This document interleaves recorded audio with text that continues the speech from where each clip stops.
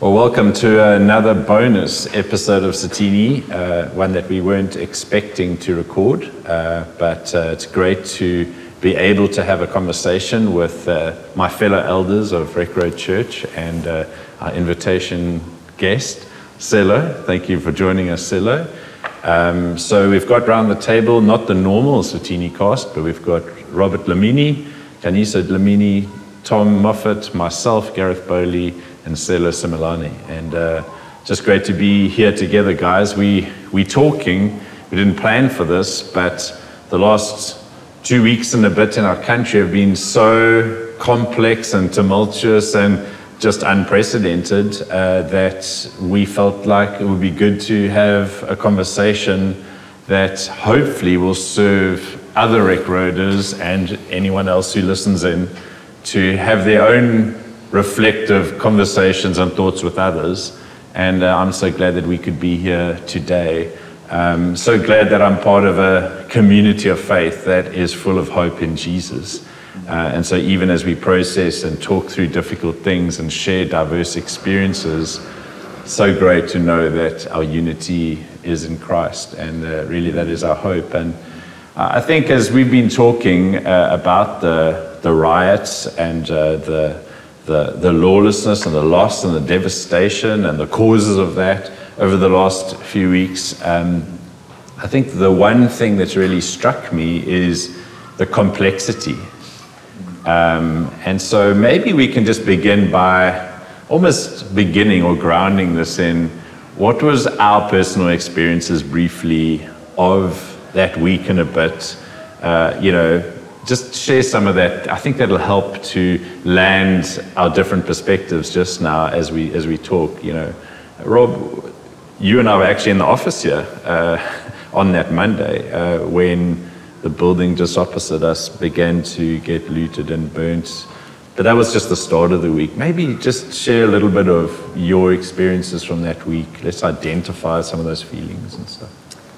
Yeah, I think it's just started by Sunday, before the day of the day before that day, because they were kind of waves going around that no one needs to go to work the next day, and no taxes, nothing, and just decided that I'm going to work. But as I was just driving here, I find by the hardware they put all the big stones and tires. But so you were on your way to our church building? Yes, I had to drive on the pavement to come here.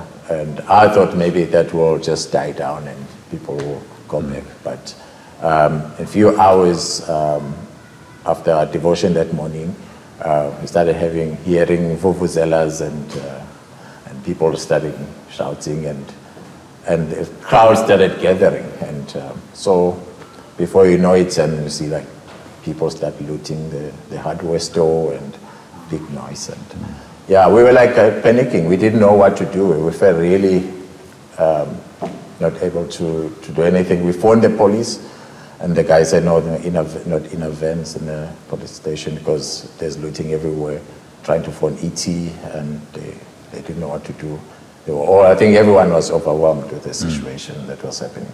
So, but now kind of something happening in front of our eyes, but it was out of control. Yeah. It really was a feeling of hopelessness. Yes. We sat here, I think it was about 6 or 7 hours. Yes. And watched the scene in front of us unfold, and it really was that set the week off, for us. Hey. Yeah. And the rest of the week, what were some of the experiences that you had? Because I think there were many diverse experiences. Yeah, I think... Was your home safe? My home was safe. But all of us were we didn't know what's going to happen next. Because everything took us by surprise. We didn't expect it to be that big. After looting that shop, and then after that they burned it down, and so we didn't know even if our homes are safe. Because even the next day we were fearful about one of our NGOs here, Seed of Hope, because as I was driving past the next day, I saw them starting lining up the stones and blocking the road, we thought, okay, because that's where they started, but the hard way, maybe that's the way it's going to happen instead of Hope as well. So we started to phone people around, securities, and check if we can be able to prevent it before it happened. By God's grace, they didn't get to that point. But everyone felt like I need to defend myself because now police couldn't help. It is way overwhelmed with the situation. Now, what can I do as a man of the house? What can I do as a member of the community? And neighborhood started to get together around to get forms some sort of security from there to defend the properties and the shops around Toti. Yeah. Other guys, thanks Rob, what was your kind of initial experience? Where were you? What was happening? So, I mean, I wasn't very surprised because the warnings were already there in terms of, there would be some kind of protest action. So as we know, there was Zuma must fall situation actually, Zuma must be released protest that was unfolding. And that was actually the cause for why taxis weren't running at the day. We warned not to use roads already. So in a sense, we were anticipating something. What I didn't know is that it would unfold as the chaos that it was, right? So I'm familiar with protest action, so I was quite taken aback to think, okay, this unfolded this way. Usually protest action has a plan. There is some kind of leadership that's galvanizing people.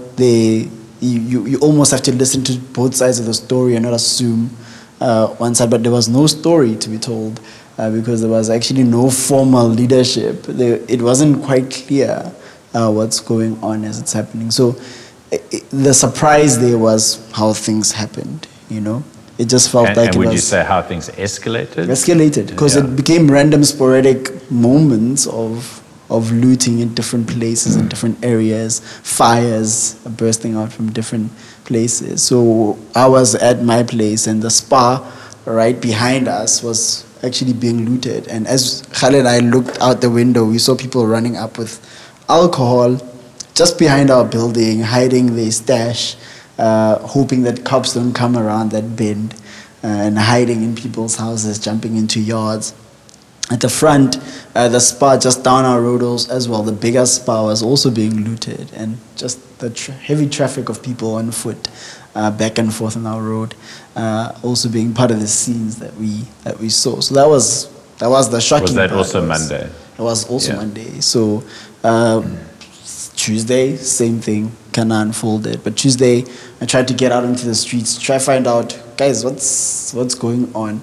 And there were two kind of groups of people. There were guys looting, who were looting, coming down my road to come fetch from the spa, and guys going up the road doing the same, kind of carrying their goods. And then there was a group of people trying to kind of form a barricade on our streets. And this was a group of diverse people with guns, personal firearms.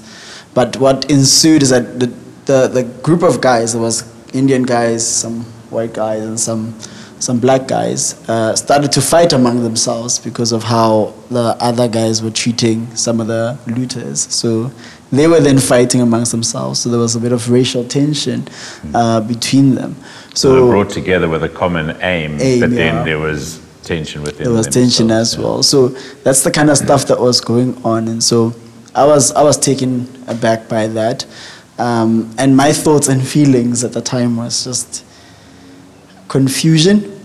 And I felt just immobilized by the whole situation. I felt like, what do I do? What do I say? How do I, contribute in any way? And just felt a bit helpless. Yeah. And you were in Durban? Yeah, I was in Durban at the time. Rob, you were in Glenwood. In Toti. Can you say what was your experience? Suppose Monday morning, driving to work, the road was empty, but I think I didn't mind the road being empty because I was just happy being not stuck in traffic. So I didn't get what was going on at the time.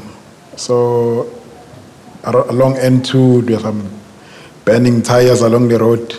But that is normal. I mean, it has happened before. Yeah. A few times There's there are certain protests. hotspots, Yes. kind of that sort of thing. Yeah. Throughout the year, there's been protests. You always find burning tires, so that wasn't like surprising. Okay, they're burning tires again.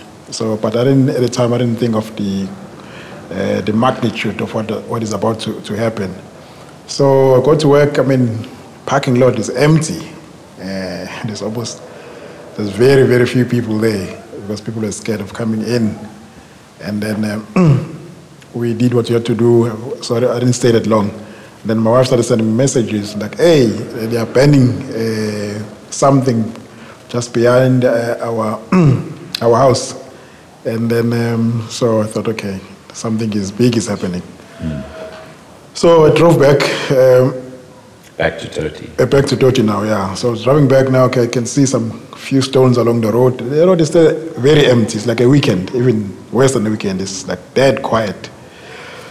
I think I started to notice there's something happening when I got to Toti, especially around my place, next to the storage house. There's just so much commotion there, many people, smoke in the air, gunshots happening. It was like we were in war. It was a scary time. I tell kids, hey, please stay in the house. Because with so much gunshots happening, you don't know what, they are like stray bullets can you know. And there were a couple of explosions as well. You don't know what it was, gases that exploded there. So, yeah, like loud bangs. And then there's a point where you hear gunshots and the kids are not scared anymore. It's like, oh, they're shooting again. It's like this is becoming normal for the gunshots to happen. And then because we sort of closer to, we were closer to the main road that sort of separates KwaMakhutha and Toti. So you can see the main road, just hundreds of people walking up and down, some carrying stuff like crazy, going up and down. Some of them even in our street, like they were young people, like mainly teenagers. Some of them running around, and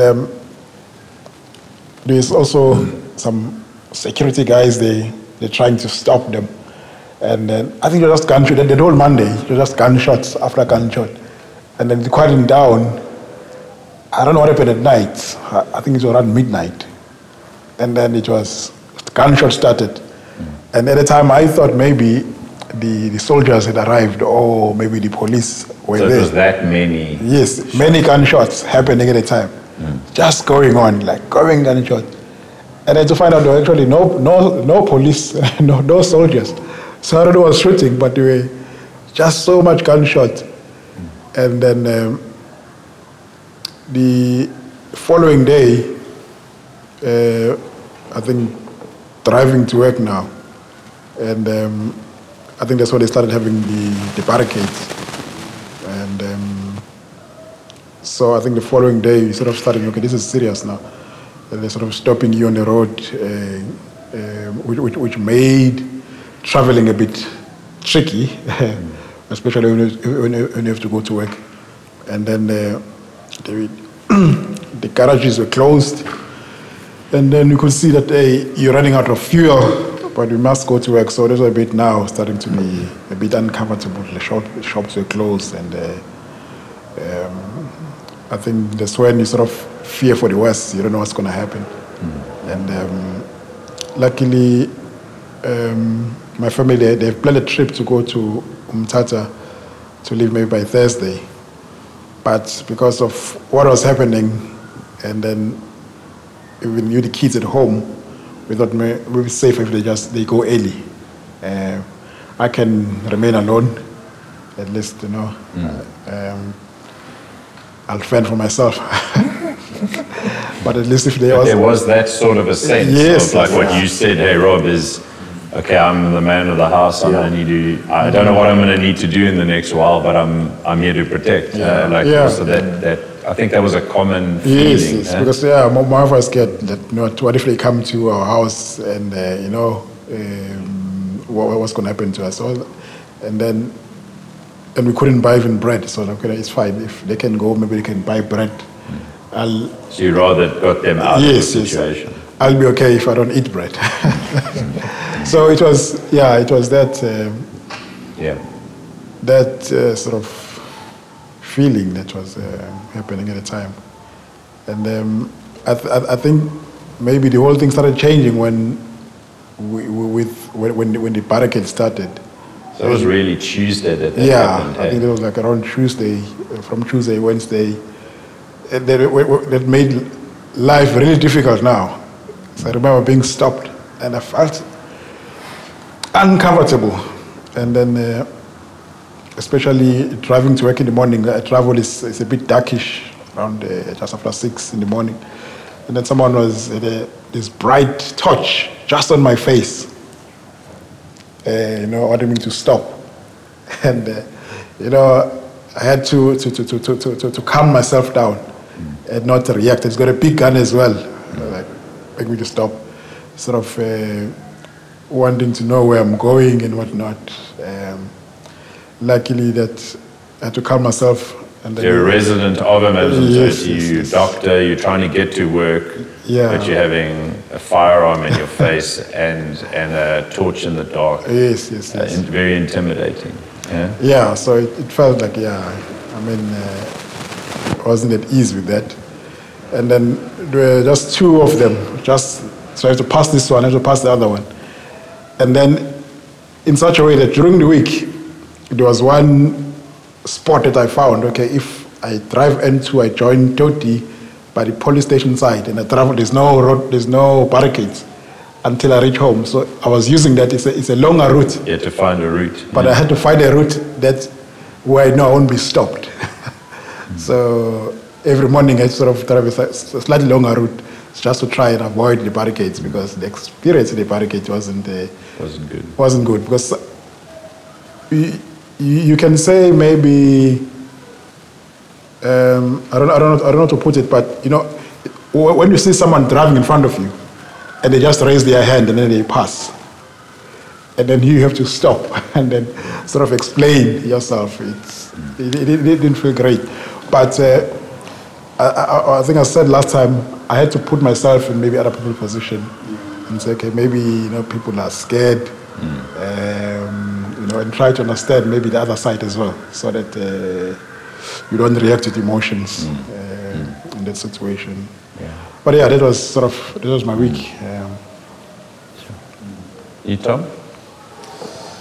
I think, so like Selo, I live in the city. We actually live in the same suburb, Glenwood. But I had a kind of very different beginning just because of life circumstances. We had moved homes that weekend. And so just everything happening I just pressed pause in the country for like a day or two. And then Monday happened. And so there was quite a big sense of shock in the escalation of what had happened, and protests are not uncommon, but how widespread it became at such an accelerated pace, I think, really shocked me.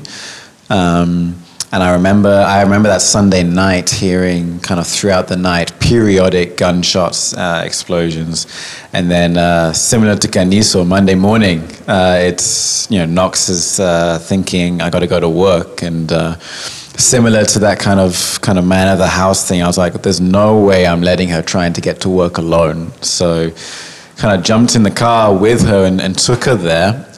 Quick 10-15 minute down the journey down one of the main roads. It was, I would describe it as very eerily quiet. Kind of like you knew the big stuff was happening in the city, but it was, Kaniso, you said it was like a weekend, It honestly feels like coming to church on a Sunday morning, like super early, like there's just no one around. So she got there safe, but then later on Monday, she called me to say there's only 4 doctors in the whole hospital who've been able to make it. She's one of them. She's going to have to work the night shift. And I was just thinking, man, like, I got to get there, get some food and spare change of clothes and like, this is going to be horrible. Who knows if the night shift turns into the day shift the next day, whatever. So I'm thinking I got to get to my wife. But by that point, it was probably about 2 o'clock in the afternoon, my guess. And things had escalated in our area, Glenwood, considerably. Lots of shops had been looted at that point. You kind of heard progressively the sound of gunshots or explosions kind of coming towards you. And so there was a person staying with us at the time. I was like, dude, can you come with me? I don't want to drive alone. And just kind of creeped around every corner, a road corner, just to see, like, you don't quite know who or what's there. Exactly. So you're just kind of creeping around, making space. So if you need to make a quick U-turn, you can do it. And again, eerily quiet on the main road, but the smaller roads, you could see things going on, and we passed quite a few cars absolutely packed full of stuff, even cars kind of rendezvousing to pass stuff between cars, and then got to Wentworth, the community where the hospital is, and had the opposite experience of a roadblock to Caniso. In front of me were two black guys in an empty bakkie, and stopped by the community. Guys get out the car, they are frisked quite heavy-handedly and told to pull over to the side, and then they just waved me through as a white guy, just kind of implicit trust that whatever I'm doing in this neighborhood, it must be a good thing. I don't know.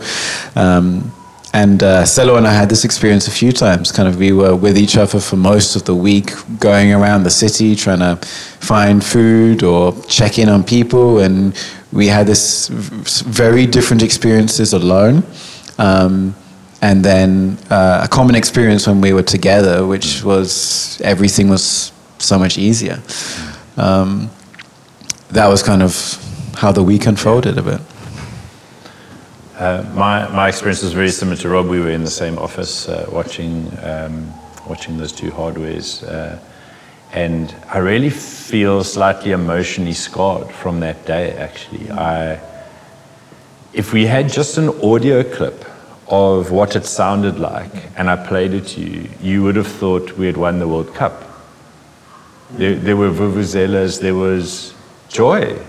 Was what it sounded like. But what it sounded like and what my eyes saw were in absolute conflict.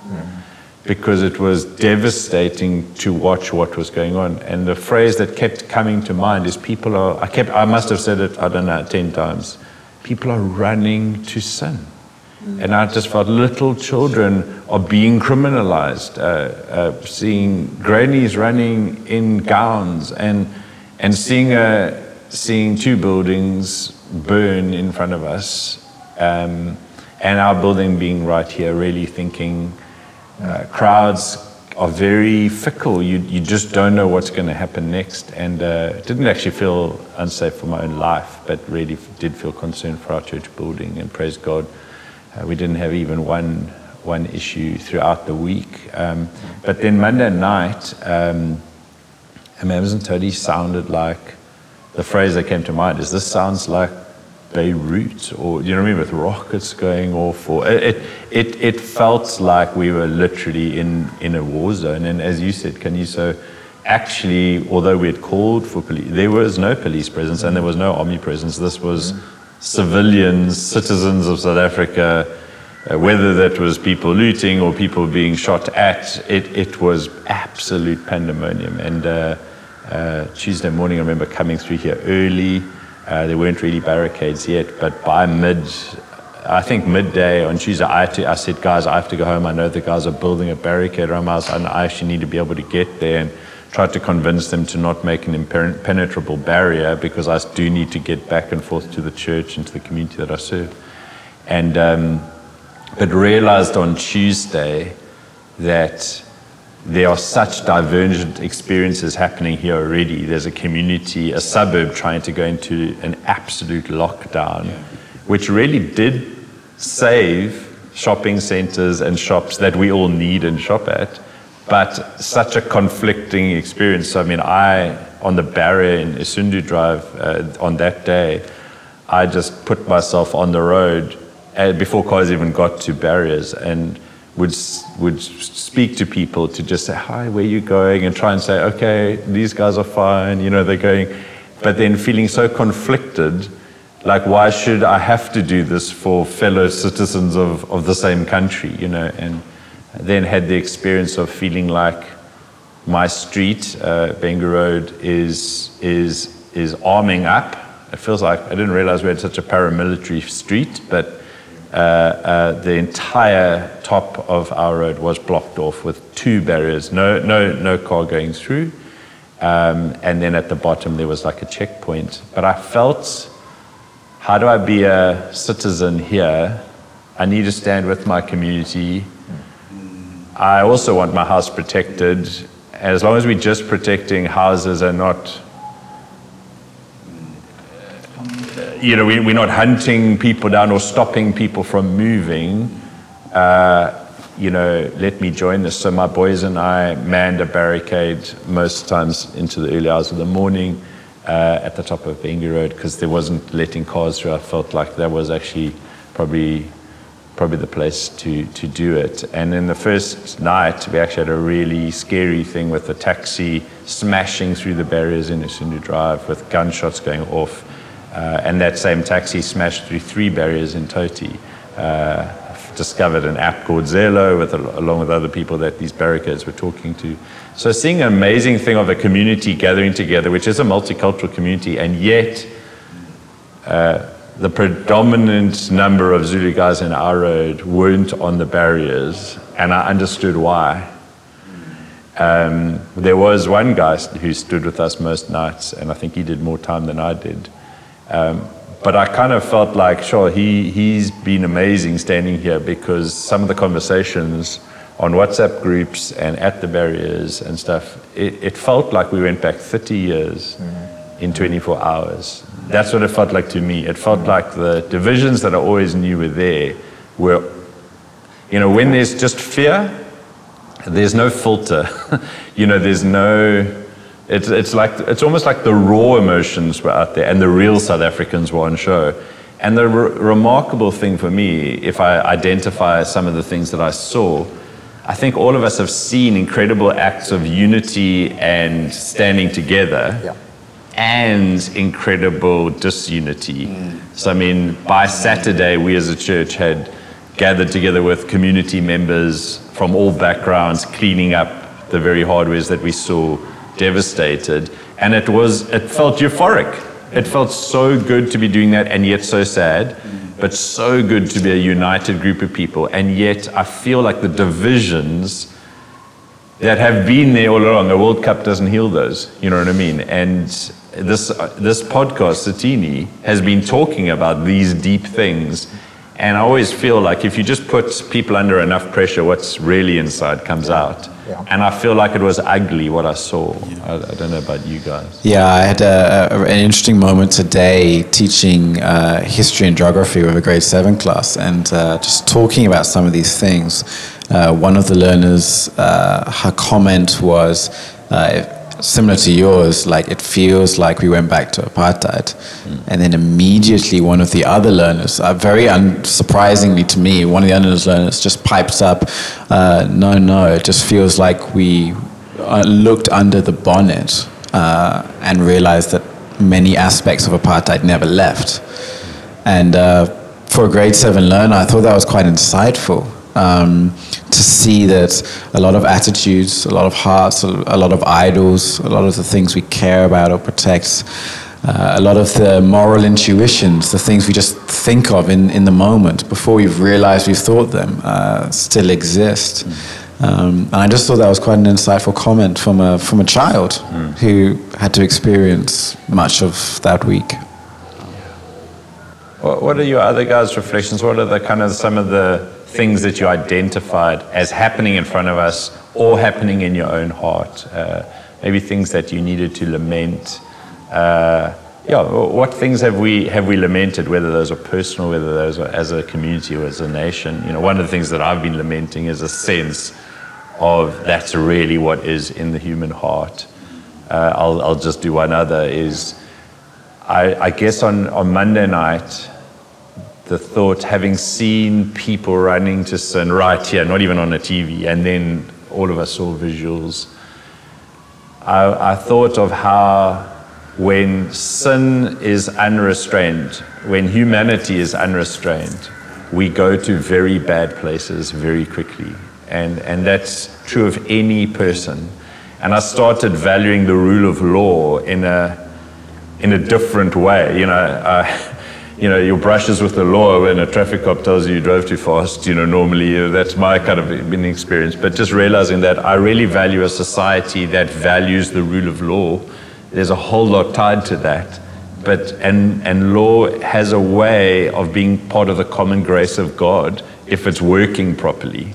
It restrains evil, but if law is taken off and evil is unrestrained, it's almost impossible to predict what will happen next, and it just made me really lament the loss of the rule of law for those days, but also be grateful that we do live in a country that does value the rule of law, and I think there has been a reaffirmation of that, and just realize that really matters to me, living in a society that has got a sense of a rule of law.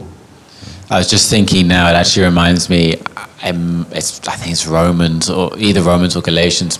Paul says that about the law of God, right? That the law of God actually reveals our sin, reveals things. It's like, one of the things that happened in that week was that people broke the law, and, in a similar way in our own hearts. That's what sin is, and that's what the law is. And it's its job to expose our default sinfulness and depravity, and yet then lead us to a savior. And I just thought there was an interesting connection there between our rule of law and then the kind of gospel truth about the law of God and leading us to Jesus. Yeah, because when you're just thinking about that, the beginning of all this felt like it was all about Zuma being jailed. But when you were just looking at the behavior of people on that day, on Monday, you could just see this is just criminality. It's just obvious that people were using that opportunity because I know it's only few people maybe just arrived with those cars here, but a lot of members were from the community. People were witnessing, like seeing people running from their houses they saw that hardware open. They saw that as an opportunity to just grab things. At the end of the day, people that can use that as an excuse to say, because I was hungry, because I wanted to sell it and get some money to do this and that. But actually, the bottom of it is sin. It's just revealing our hearts. That's why I think in Proverbs 23 is talking about that above all things, guard your heart. Above all things. There are so many things that we care about. When I'm thinking about that passage of scripture, that verse actually, it just reminds me like if we're driving a car, you are responsible of that steering of that car that you're driving. Sometimes we tend to forget about our car that we're driving, then we're focusing on how other people are driving, and we end up focusing on other things. But when it says above all things, guard your heart. Because sometimes we can start like pointing fingers and see other people the way they're behaving, and then we end up sinning ourselves. Yeah. So, that's where the main thing that it exposes when we're facing pressure in our life. It exposes our heart where we are. Then that's an opportunity to guide them. Can we follow that? Yeah. Were you going to say something? Yeah. So I was gonna say something in kind of addition to what you're saying, and I love that we are men who are sitting around the table and will not stand and not call sin when we see it. But one of the things that we're actually reflecting on is the incredible inequality in our country that would lead someone who, sometimes you'd see people and you're like, but mama, why are you running like that, carrying something stolen like that? And it forces you to think about the reality that actually people have been. You've been talking about like it feels like it took us 20 years back, and I'm like, in a sense, that 20 years has felt like much has not been pushed by our rulers in order to address some of these inequalities that would leave people in such a desperate situation that allows them to, again, lean more to their desires of their hearts in such a way as we've seen, right? That is sinful, that is such atrocious kind of displays of sin. And I was caught in that sense of confusion as I was sitting there, like, guys, but is there a balance in the conversation that we're having? Is it just the conversation that we're seeing about? Is the thing that we're seeing about what's happening in front of us? Are we also talking about the deeper lying issues around this? And I think when I came around Sunday to Toti for our service, and I saw the barricades, the same question kind of fired for me on the other side, so to speak, as Nkanyiso was thinking to himself, is it because, guys are in fear, that's why they're doing what they're doing, right? And I thought the same. I was like, shucks, you can see the idols of the people looting, and very quickly you can see the idols of the people at the barricades as well. If you look deep enough, if you think deep enough, if you actually probe in your head well enough, you'll see just the kind of the different experiences of an average South African. And actually, you have to wonder across the board. And I think for us as Christ followers, to be able to really deal with these issues well, we have to well understand where each and every one of us stands with this. Gareth, you wanted to say something in addition, but thought that.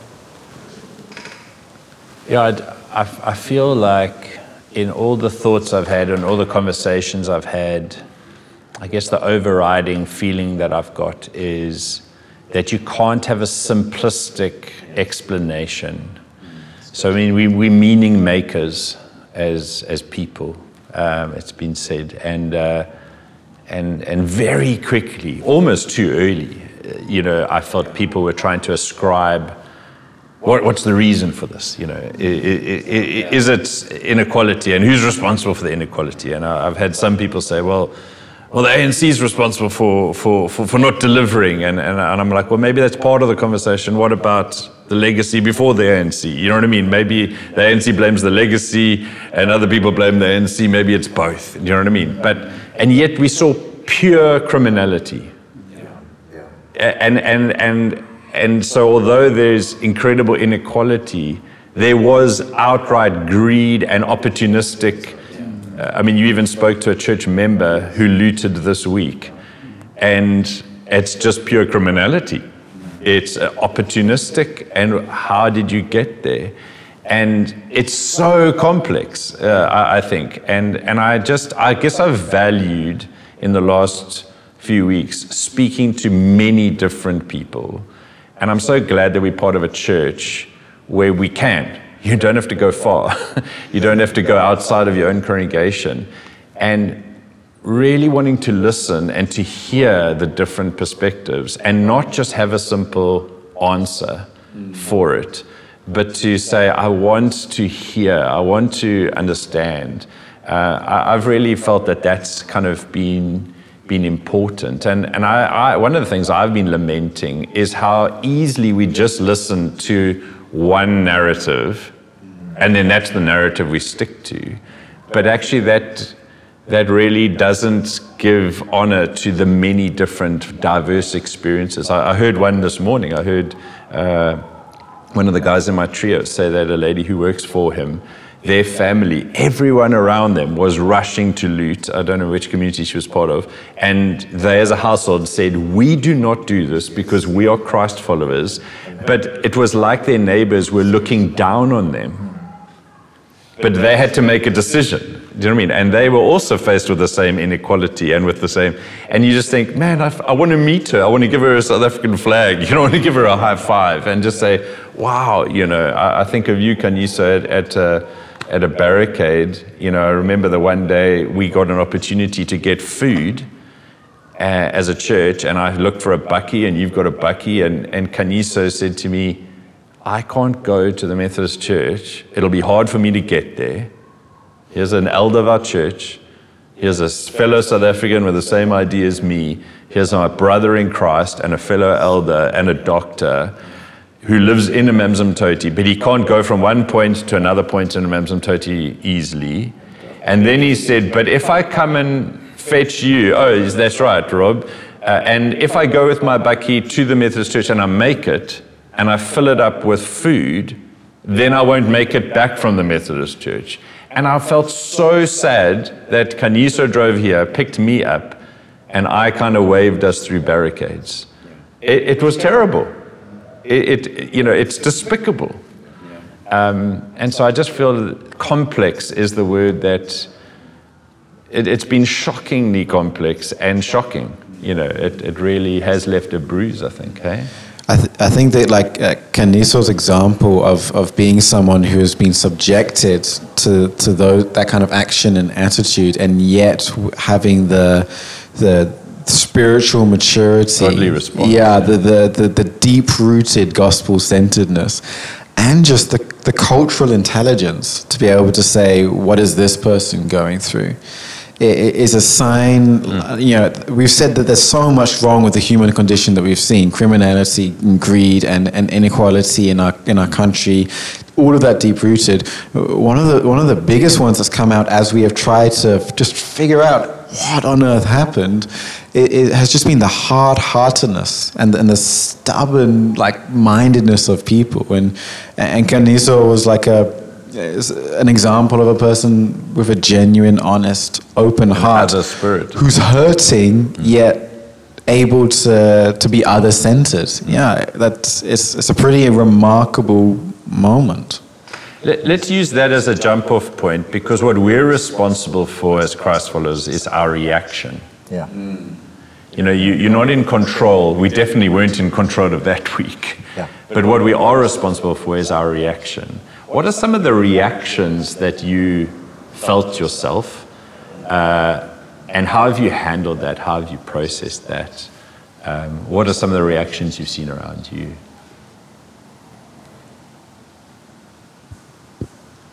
So I'll be the first to kind of confess and share some of my heart. As this was going on, my neighborhood was kind of trying to galvanize people to man barricades. And I think after my encounter with the gentlemen who were trying to form the initial one and had a split up simply because of how guys were treating and kind of pulling people on the road, it was, again, one of those where you felt like, actually, guys, I see what you're doing, but actually that's making me feel otherwise about how you're doing it. And in fact, the way guys would speak about people on the description and tags that they put on people in that neighborhood watch group, I was just shaken by that. So the racist stereotypical terms that suddenly were just commonplace. It blew me away, so much so that I was like, actually, I'm not going to partake in this. I won't stand there and allow you to carry on as you are. And be part of that. So actually, my reaction there was actually kind of shielding myself, shielding my own emotions, and not thinking, how can I go be light at the barricades? How can I maybe shape people the way they think, but you also feel a sense of being overwhelmed, because actually the vast majority of guys that you know that you're going to be standing there, whatever view that you have, will not go, and there will be anger, there will be agitation from whatever perspective. So really for me, I felt the sense of I just want to close myself in. I just didn't know how to actually handle it. Yeah, I think for me, maybe going back to the barricades, maybe I also had a similar experience. I told myself, I am not going to go. Because I think most of the barricades that were around there, it was mainly sort of white guys who were there. So in my heart, I said, no, okay, it's fine. The white guys will guard us. Because I felt uncomfortable going there, because I had to explain first, who am I, that I live in this street. And then I felt like having to explain, why must I explain it, I live here, and I'm coming to guard. So I was like, okay, no. They're going to guide us. I'm okay. I'm not going to go there. That was my sort of initial reaction. But some people will say we're talking much about barricades and what happened as if we're missing the what happened, the looting. I mean, we cannot emphasize it enough that we don't condone looting. Yeah. It is sin. It was sin. What happened was terrible. Devastating. And then, we condemned it in the strongest terms, especially as a church, Yeah. that the looting was wrong. But looting has happened. People have stolen, and maybe they've used some of the things they've stolen about, but there's something that remains. The brokenness that we saw happening. Those are the things that we must deal with. Because for some of us, when we're part of looting, we can say maybe we're not impacted that much, but you are impacted by the remnants that happened afterwards. What happened in the barricades and even after that, especially what's happening now, even with what we're seeing in Phoenix, it's really devastating. And these are the things that we must wrestle with, that we can't just move on and forget about them. Yeah. But we need to engage in such things, because in a few years' time, that heart, unrepentant heart, that we must deal with will still be there. People will still have this anger towards one another. That's not going to go away. And someone who looted in 5 years' time, maybe some of them will have forgotten that I looted this thing. But that hatred, it doesn't just disappear. People will have hatred in 5-10 years' time. So I think it's important that we address the sort of the. So would you say there's almost an opportunity? Yes. The devastation in seeing those prejudices and those fears, and some of them you can understand some of the fear and whatever, but it's in your face, it's in front of you. But there is now an opportunity where you can actually deal with that. Hey. I actually heard on the radio today a church in Phoenix that has managed to track down a lady whose car was burnt at a barricade and have bought her a replacement car, a church in Phoenix. And I heard the guy on the radio and I just thought, man, I don't know your name, but well done. You know, a church community that raised money and have given her a new car today. But we need these moments, you know, where we can actually, there was nearly a standoff as the Zulu MP gathered, I think on the Wednesday here, and decided we're going to come and help protect the Checkers. And I was on the Zello app, and Prince, one of our congregation members who lives just here, heard this crowd gathering and was concerned for our church building and phoned me. And so I said, can you go into the crowd and find out what's happening? And he told me this is what was happening. But I was also hearing, so I'm hearing Prince on the ground, and I'm hearing on the Zello app, the guys at the barricade saying, bring reinforcements, bring extra guns, there's a crowd gathering. And I thought these guys were actually on the same agenda of let's protect our town, but we nearly had an incident. And praise God, our council actually was there in the right moment, and word got out, and there's a famous picture now of guys shaking hands, the head of the Zulu MP. But it made me think, and talking to some pastors, how we have to, I was thinking on my street, I was advocating to take the barricades down from as early as Wednesday, which wasn't accepted. But I was trying to say to people, and standing around a fire late at night with guys saying, but how do we go back to normal life where you do trust a person who walks past you on the street? How do we live together? That's what I'm interested in. I've got hope for this country, for the future. How do we get back to that? And that's what you're saying. Hey, we have to deal with those underlying things. And I'm so grateful that we're part of a church that we can actually do that, where we're brothers and sisters in Christ Jesus, you know. Those are the real issues for me, hey, going forward. Yeah, I am very, very similar. On Monday, driving back to the hospital to see Knox, I just immediately noticed, repented, and lamented something inside of me, which was I'm driving very slowly. I'm trying to figure out if the road is safe, and I'm looking. And what am I looking for, or who am I looking for? I'm looking for looters, protesters, or someone who might cause some harm, but who am I looking for? What color of skin, right? Yeah. And in that moment, I just realized, Tom, be so careful. like it just made me think in God, this your moment, heart, yeah. is every single person in the city now suddenly racially profiling everyone else? And I wouldn't be surprised if the answer is yes. In my heart, I just realized. And that's the going back 30 years in one sense. Yeah, exactly. terms of That's like, stereotypes. I just felt like on Monday, like it took one moment for everyone's trust in everyone else to be just totally broken. You right? realize how fragile it is. Yeah. And it took me, you know what, it took me a few days just to process my own heart and figure out what was going on. And I came to a thought towards the end of the week, like, God, would you restore in me the image of the Imago Dei in every single person, right? That Latin phrase that means that you are an image bearer of God, like everyone who's created is created in his image and therefore has inherent dignity. And I just felt like, God, like, would you take out any tendency to racially profile in anyone towards anyone else, and would you restore in them this idea of, when I look at you, what I see is an image bearer of God, worthy of dignity and respect. That is the basis of our human rights, right? Like the basis of our constitution even. It comes from this Christian ideal. And maybe one step is every individual just praying, saying, God, would you help me to see people as Help me to you change, see them yeah. again? Because then I'll change how I respond to them, right?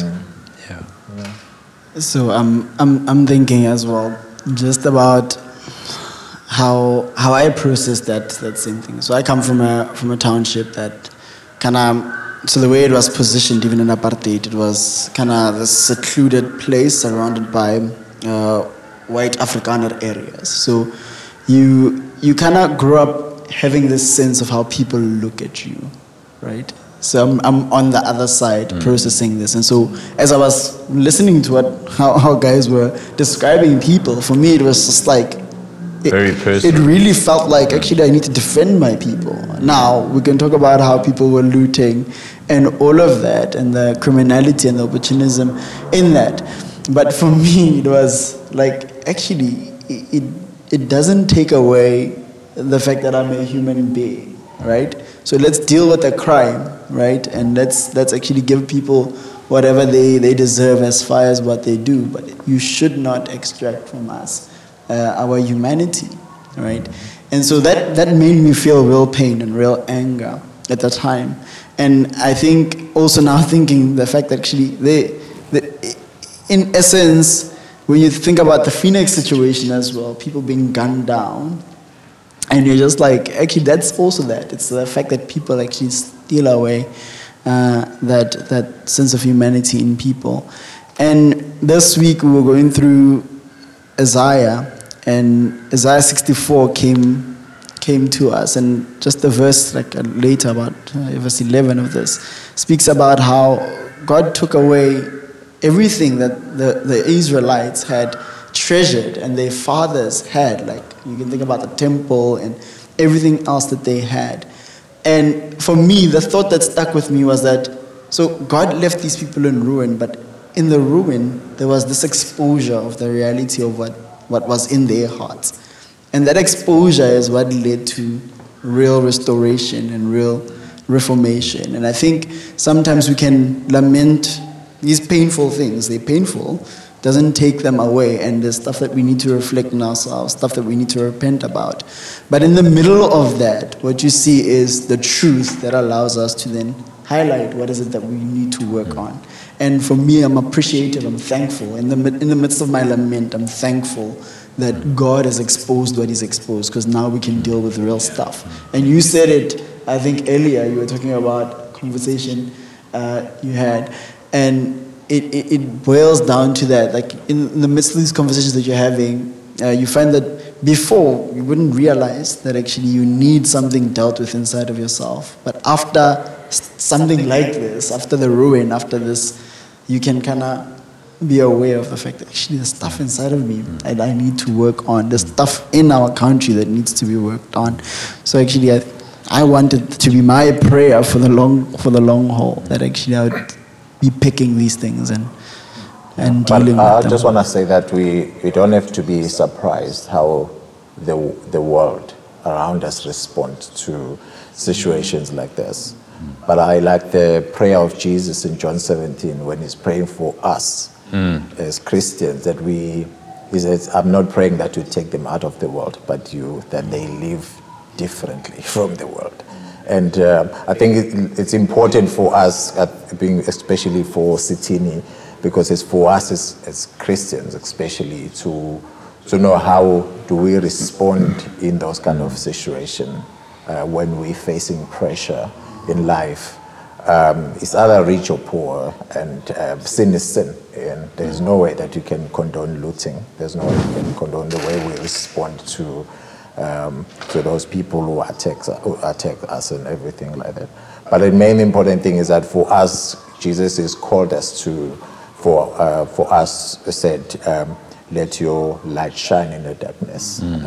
So he's called us to be the light in the darkness. Yeah. That we set an example to people around us. That is why it's so important. Like there's an example that Garrett is talking about of that lady who said, me and my house. We're not going to respond the way the neighbors are responding, and we need to set that kind of example. If all of us as Christians, the way we guide our heart is to be able to stand for what is right and then influence people around us, I think we will be able. But instead of just joining the crowd, and if people are doing the saluting, then we loot with them. If people are treating other people badly, and we also do the same thing. So our response that is expected is that we respond godly, the way that we glorify God, the way we respond to people. I think that's the thing for me, Rob, is that we are not in control of a lot, but we are responsible for our reaction. Yes. And we've said it. This was a terrible, terrible week in South Africa's history. This is going to hit the history books. It's on a scale. The devastation is massive in our province. Figures between 30 and 50 billion. There are a lot of communities that used to be able to go to a shop just over here, and those same poor communities are now having real struggles to get simple things. It's been devastating. 300-something lives lost. How many lives were lost because there wasn't medical care? We don't yet know those sorts of figures. Businesses destroyed, employment destroyed. It's devastating. And there were in terms of our response, three things that kind of came to the fore for me. One is that we wanted to be like the men of Issachar, who understood their times and knew kind of what God wanted of them.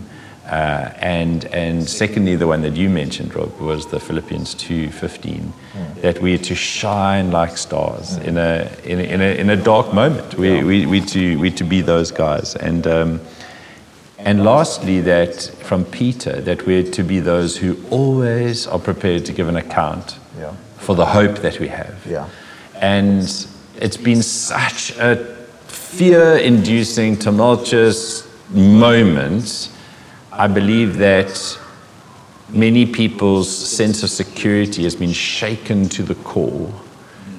Whatever that security was in, maybe it was in the Rainbow Nation, maybe it was in politics, or maybe it was in economics, or maybe it was in your job or your business or your house.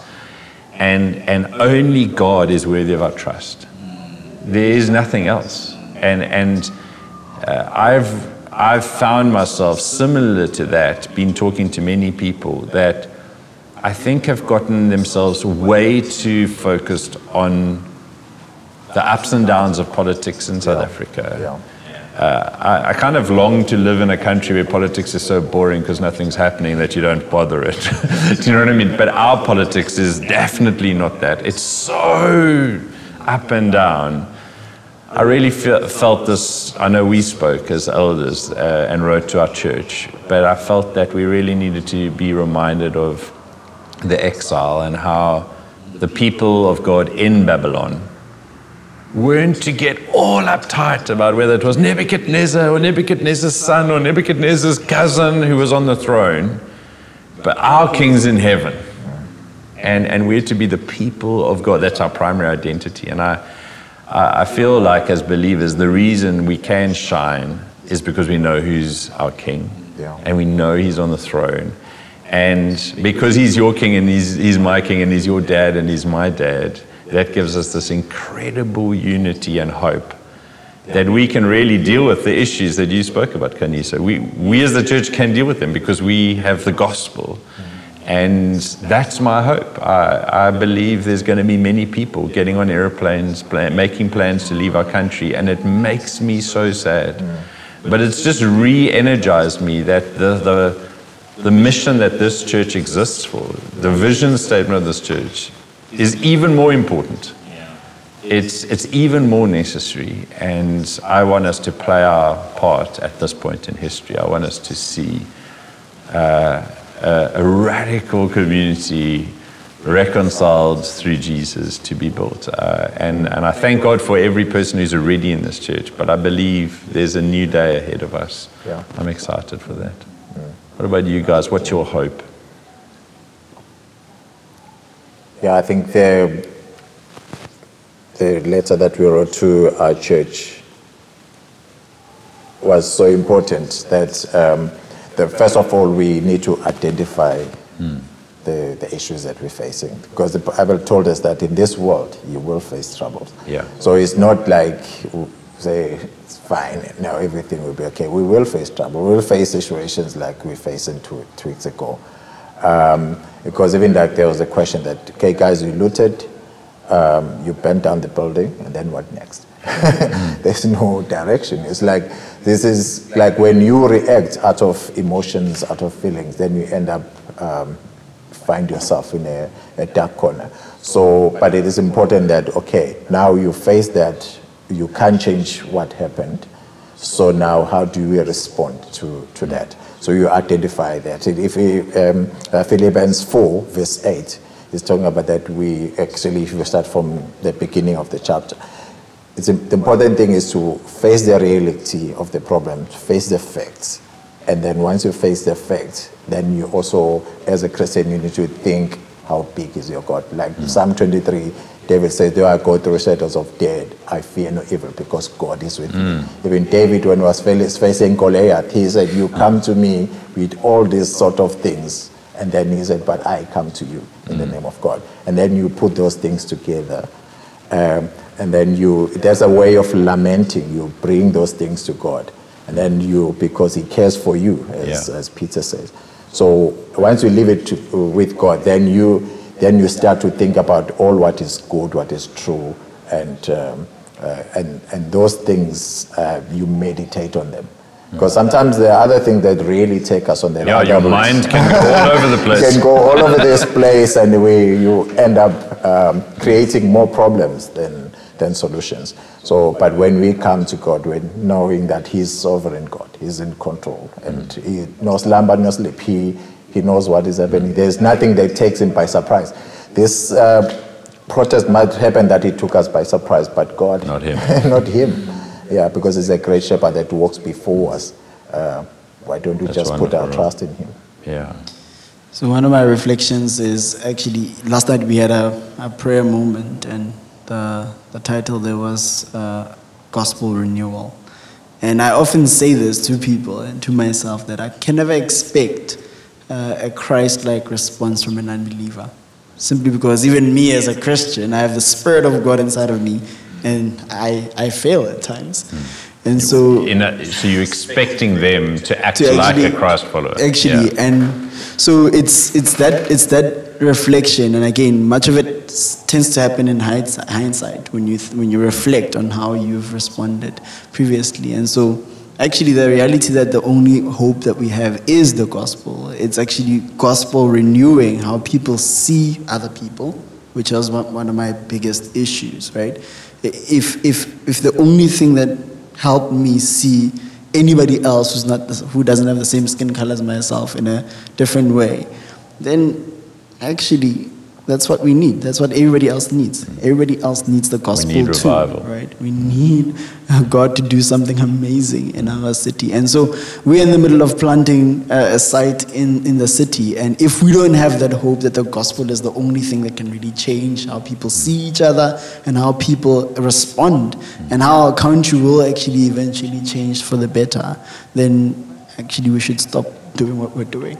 But we have that hope. So what you're saying is we need an authentic move of God. We need a gospel renewal to happen in individual hearts that happens over thousands of people, which hits the city. Absolutely. And I think that's the thing. The paper-thin unity, winning a World Cup doesn't give you unity. The paper-thin unity of the world has been totally exposed again. And all it points to is we need a savior. Who makes us one new man in Christ Jesus. Eh? I was just also thinking, like we say so often, pretty much every Sunday, I'm sure, that our hope's in the gospel, and the gospel is everything. It's not something. It's everything, right? And it's possible for someone to be listening and thinking, no, but when you get onto the real solutions, like we need a better constitution, or we need more police officers. We need bigger tanks. Yeah, exactly. Or maybe what we need to do is fix our unequal systems and structures, and I get the gospel, I get it, but now can you be more practical and helpful, please? And actually, kind of, we don't joke around when we say the gospel affects everything, right? And so one of my hopes is that each Christ follower would more carefully interrogate how the gospel changes all of those, the slightly ugly things that may have cropped up. All of the brokenness, everything you've seen in yourself, in others. Whatever. Yeah, so you start to think like, okay, well, what am I worshipping really? And what does the gospel say about what I'm worshipping? Or where am I giving all of my time and energy? Is it really to building the kingdom and pursuing where's my security? The judge's justice? Yeah, like are we doing these things? Are we really believing that the gospel changes everything? Or, like Tim Keller's thing, like the gospel in life, like the gospel in all of our lives. That's the only solution. So someone could feel a bit disappointed, like you didn't get practical. It's like, no, we did. It's just, we don't joke around with the gospel. It really is the same. It really is. Can you say, we need to come into land, but just anyone around the table, maybe you can start. What would you say to fellow Rec Roaders or Christ followers if they're not part of Rec Road? What would you implore them to do? Thomas just implored us to make the gospel the center. I think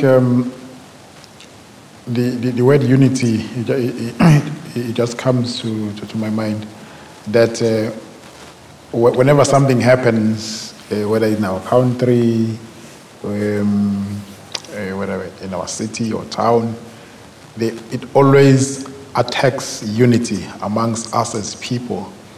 And I think it's something that we should always fight for. Because it's like the enemy is just after unity. He just want to divide and scatter. It can start as people looting or what, but the end game is division afterwards. I think it's something that we have to fight for, especially as believers, especially as the body of Christ. It's something that we have to fight for, and we have to be intentional about it.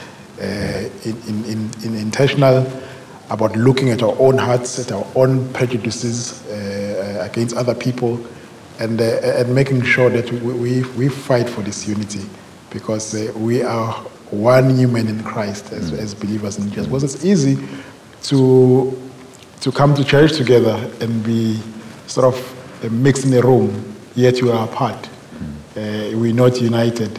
I think it's something that we always have to fight for, being united with one another. And then if we can find that for our nation, that we have this true unity that is not paper thin, like we saw, it will be a win for us. And then the only hope, as we've mentioned, is the gospel. How did that unity happen? Is Jesus. Yes. Yeah, I've been reflecting on Ephesians 4 verse 1, where as believers we are commanded we're not allowed to just say, I'm okay, my freezer's stocked, or I'm okay, like my house is okay. We're not allowed to do that. We're not allowed to say, I'm okay, and I'll just remove myself from others in society. We have to make every effort to keep, and I love that word because it doesn't say make unity. For the believer, the every effort is to keep the unity that we already have in Christ Jesus, the unity of the Spirit. And so I agree 100% with your thing, to really to take initiative, to journey in our own hearts and heads, to engage with others, to do everything we can in the church primarily to keep the unity God's already given us in Christ Jesus. You know, as we take communion this Sunday, we all take the same wafer and we take the same juice that represents the blood of Jesus, and we celebrate that we've been forgiven. I love our vision, you know, that reconciled to God through Jesus. We love all people, and therefore we advance the kingdom. And I really believe a church like ours can be a hope for our nation, a shining light in our community. So yeah, it's even like loving God. It's like we've been told that if anyone loves his mother or father, his wife or kids more than me, he doesn't deserve me. Because there's some other things, they can become our idols. Then once you touch that thing, then you find like you've been exposed that your real God is this thing. So so I think that's why it's so important that we examine, we check our hearts. Like, do we really put God as first? What if I lose this thing? What makes me to react in this way? So, but the last thing that I want to say is that the Bible is telling us to ukuthi fanele sinqobe okubi ngokuhle. So it's so important that we always think, when you're thinking about things that will give the light, if you connect negative with positive, it will always give you the light. But now if you respond negative with that and a negative, we won't get anything. So it's so important that when we see people reacting in a certain way, we don't lose our position. Yeah. And that's what is important. Wonderful. Yeah. Just came to mind now was Micah 6 verse 8. I'll let this be my answer to your question. He has told you, O man, what is good, and what does the Lord require of you, but to do justice, to love kindness, and to walk humbly with your God. That's, I think, my answer. I think it says it all. Do justice, love kindness, and walk humbly with your God. Yeah, in Isaiah today, our passage in Isaiah 66, we were reflecting on the fact that God says, I show favor, I look upon those who are humble, Yes.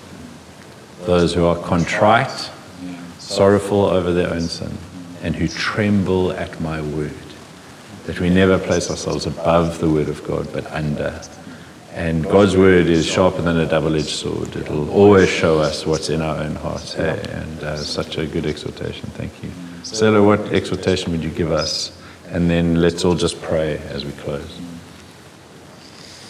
Yeah, I mean, what's great is that actually I get to hang out with Tom a lot, and him and I love each other. And what's amazing here is actually we get to often bounce off each other, and hanging out with him has made me aware of my kind of inclinations, my own racial kind of attitudes as well. And I think often in the conversations that we've had, especially in our church, it's felt like, hey, we're only telling one group of people, guys, sort yourself out in your hearts. And I actually want guys to hear from another black person in your church who loves you, who cares for you, to say, I also have to deal with some racial issues in my own heart. And so if we can do this together, if we can actually partner to share our own stories, to share where I'm weak and where you are weak, so that we can form ourselves fully in Christ together, Because again, we are meant to do this together. We're meant to do this in community. And a community like ours This is our road. yeah, it's the journey that we are on. So we have that special thing to do, and I really, really hope that this would encourage us to have more and more open conversations about this, because there's no benefit in us cloaking anything and us smiling with one another and not being truthful with one another. There's actually far more greater benefit in me saying, you know what, Tom, this is what I thought about you today. And him like, dude, like, why would you even think that, you know? And that just helps us to say, okay, maybe this is me. This is So that probably me honesty here. and that vulnerability Yeah. leads to greater depth of unity. Yeah, and in that's when we begin to unravel this. And I think really as we are looking for a better rainbow nation, so to speak, and us as the church are not seeing that kind of transformation happen here, then we'll fail to see it happen anywhere else. So actually, I really appreciate that we get to do this together, to journey this together. So let's journey, let's do it. Let's do it. That would be my call to us. Wonderful. Well, I want to just say thank you to you guys for, before we pray, just to say thank you for joining the cast of Satini. We don't have the normal crowd here. We don't have Sitabile. Everyone's lamenting that. And we don't have Nganga and Tokozo, but we've got you guys. Thanks for joining the cast and for being willing to talk. And for those who are listening, thanks for listening, taking the time to listen to us, just very ordinary people. We haven't arrived. We haven't got it. We're just muddling our way through, but eyes on Jesus. So we thank you for your time, and we pray. We want to pray for you right now. We pray for our nation. We pray for our church. If you're part of Rec Road Church, stay on the journey, and let's see God do amazing things. Let's just have one or two of us pray, and then we'll bring it to a close. Thank you, Lord Jesus, that you of the sinless race came down to the sinful race. And in that, what you've done for us is entered into our mess and unraveled it for us. Thank you, Jesus. Thank you, my God, that you did not separate yourself. You didn't keep yourself in heaven and not intervene, but you chose to come to this earth, experience what we've experienced, walk uprightly, suffered all that we were meant to suffer because of our own sin on that cross.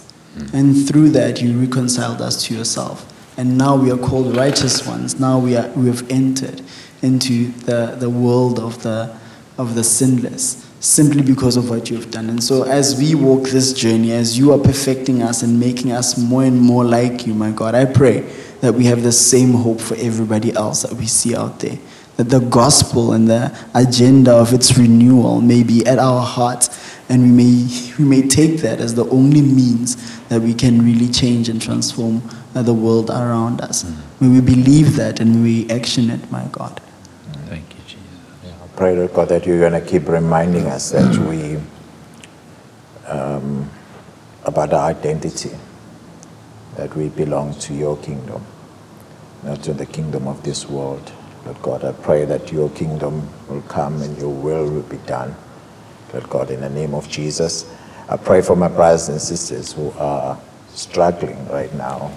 I pray, Lord God, that you will, they will be obedient to the voice of your Holy Spirit, that will lead and you will guide us, Lord God, as Christians, that you will let our light shine. And in the name of Jesus, there's only one aim, that a purpose that we live in this world is for the glory of your name. And Lord God, sometimes some things won't be comfortable for us, but as long as they give glory to your name, that's what's important, Lord God, for us. Yeah, Lord, I pray that every Rec Roader and everyone listening to this episode would feel in you renewed strength to keep seeking and pursuing the welfare of the city, the place where God has called them and put them in, appointed the times and the seasons. Lord, would you help us to be not of the world, but sent into the world, to be salt and light, to be gospel witnesses, to be ambassadors and peacemakers, Lord. We pray for renewed strength to continue being those things to our communities. Yes, Lord. Yes, Lord. Yeah, Father, I pray that may you encourage each and every one of us, Lord God, especially at the Reka Road, never to lose hope. To know that you are large and in charge, you are in control of every situation, Lord God, especially never lose hope about the state of our country, state of our nation, that, Father God, you are in control, Lord Jesus.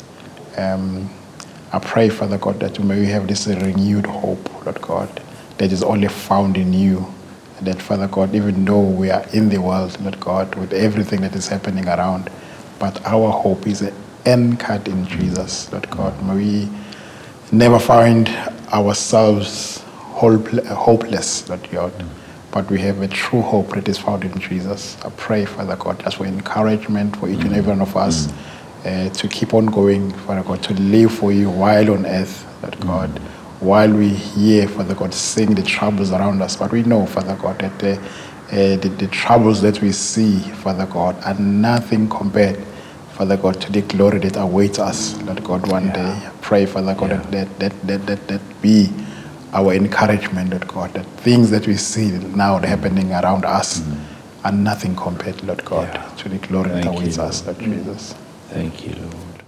Lord, I pray for us as believers that we would never conform or compromise with the world. Lord, we also wouldn't find ourselves combative against the world, and we wouldn't retreat from the world. Lord, I pray that we would play our part, Lord, at this time in history. Lord, we would shine like stars in a dark moment, Lord God. Lord, not with the glory that is ours, but with the glory of you, Jesus. Lord, we ask this for every Christ follower. Lord, whoever listens to this, we pray, Lord, you would take them on that journey. Lord, we really ask for that in the mighty name of Jesus.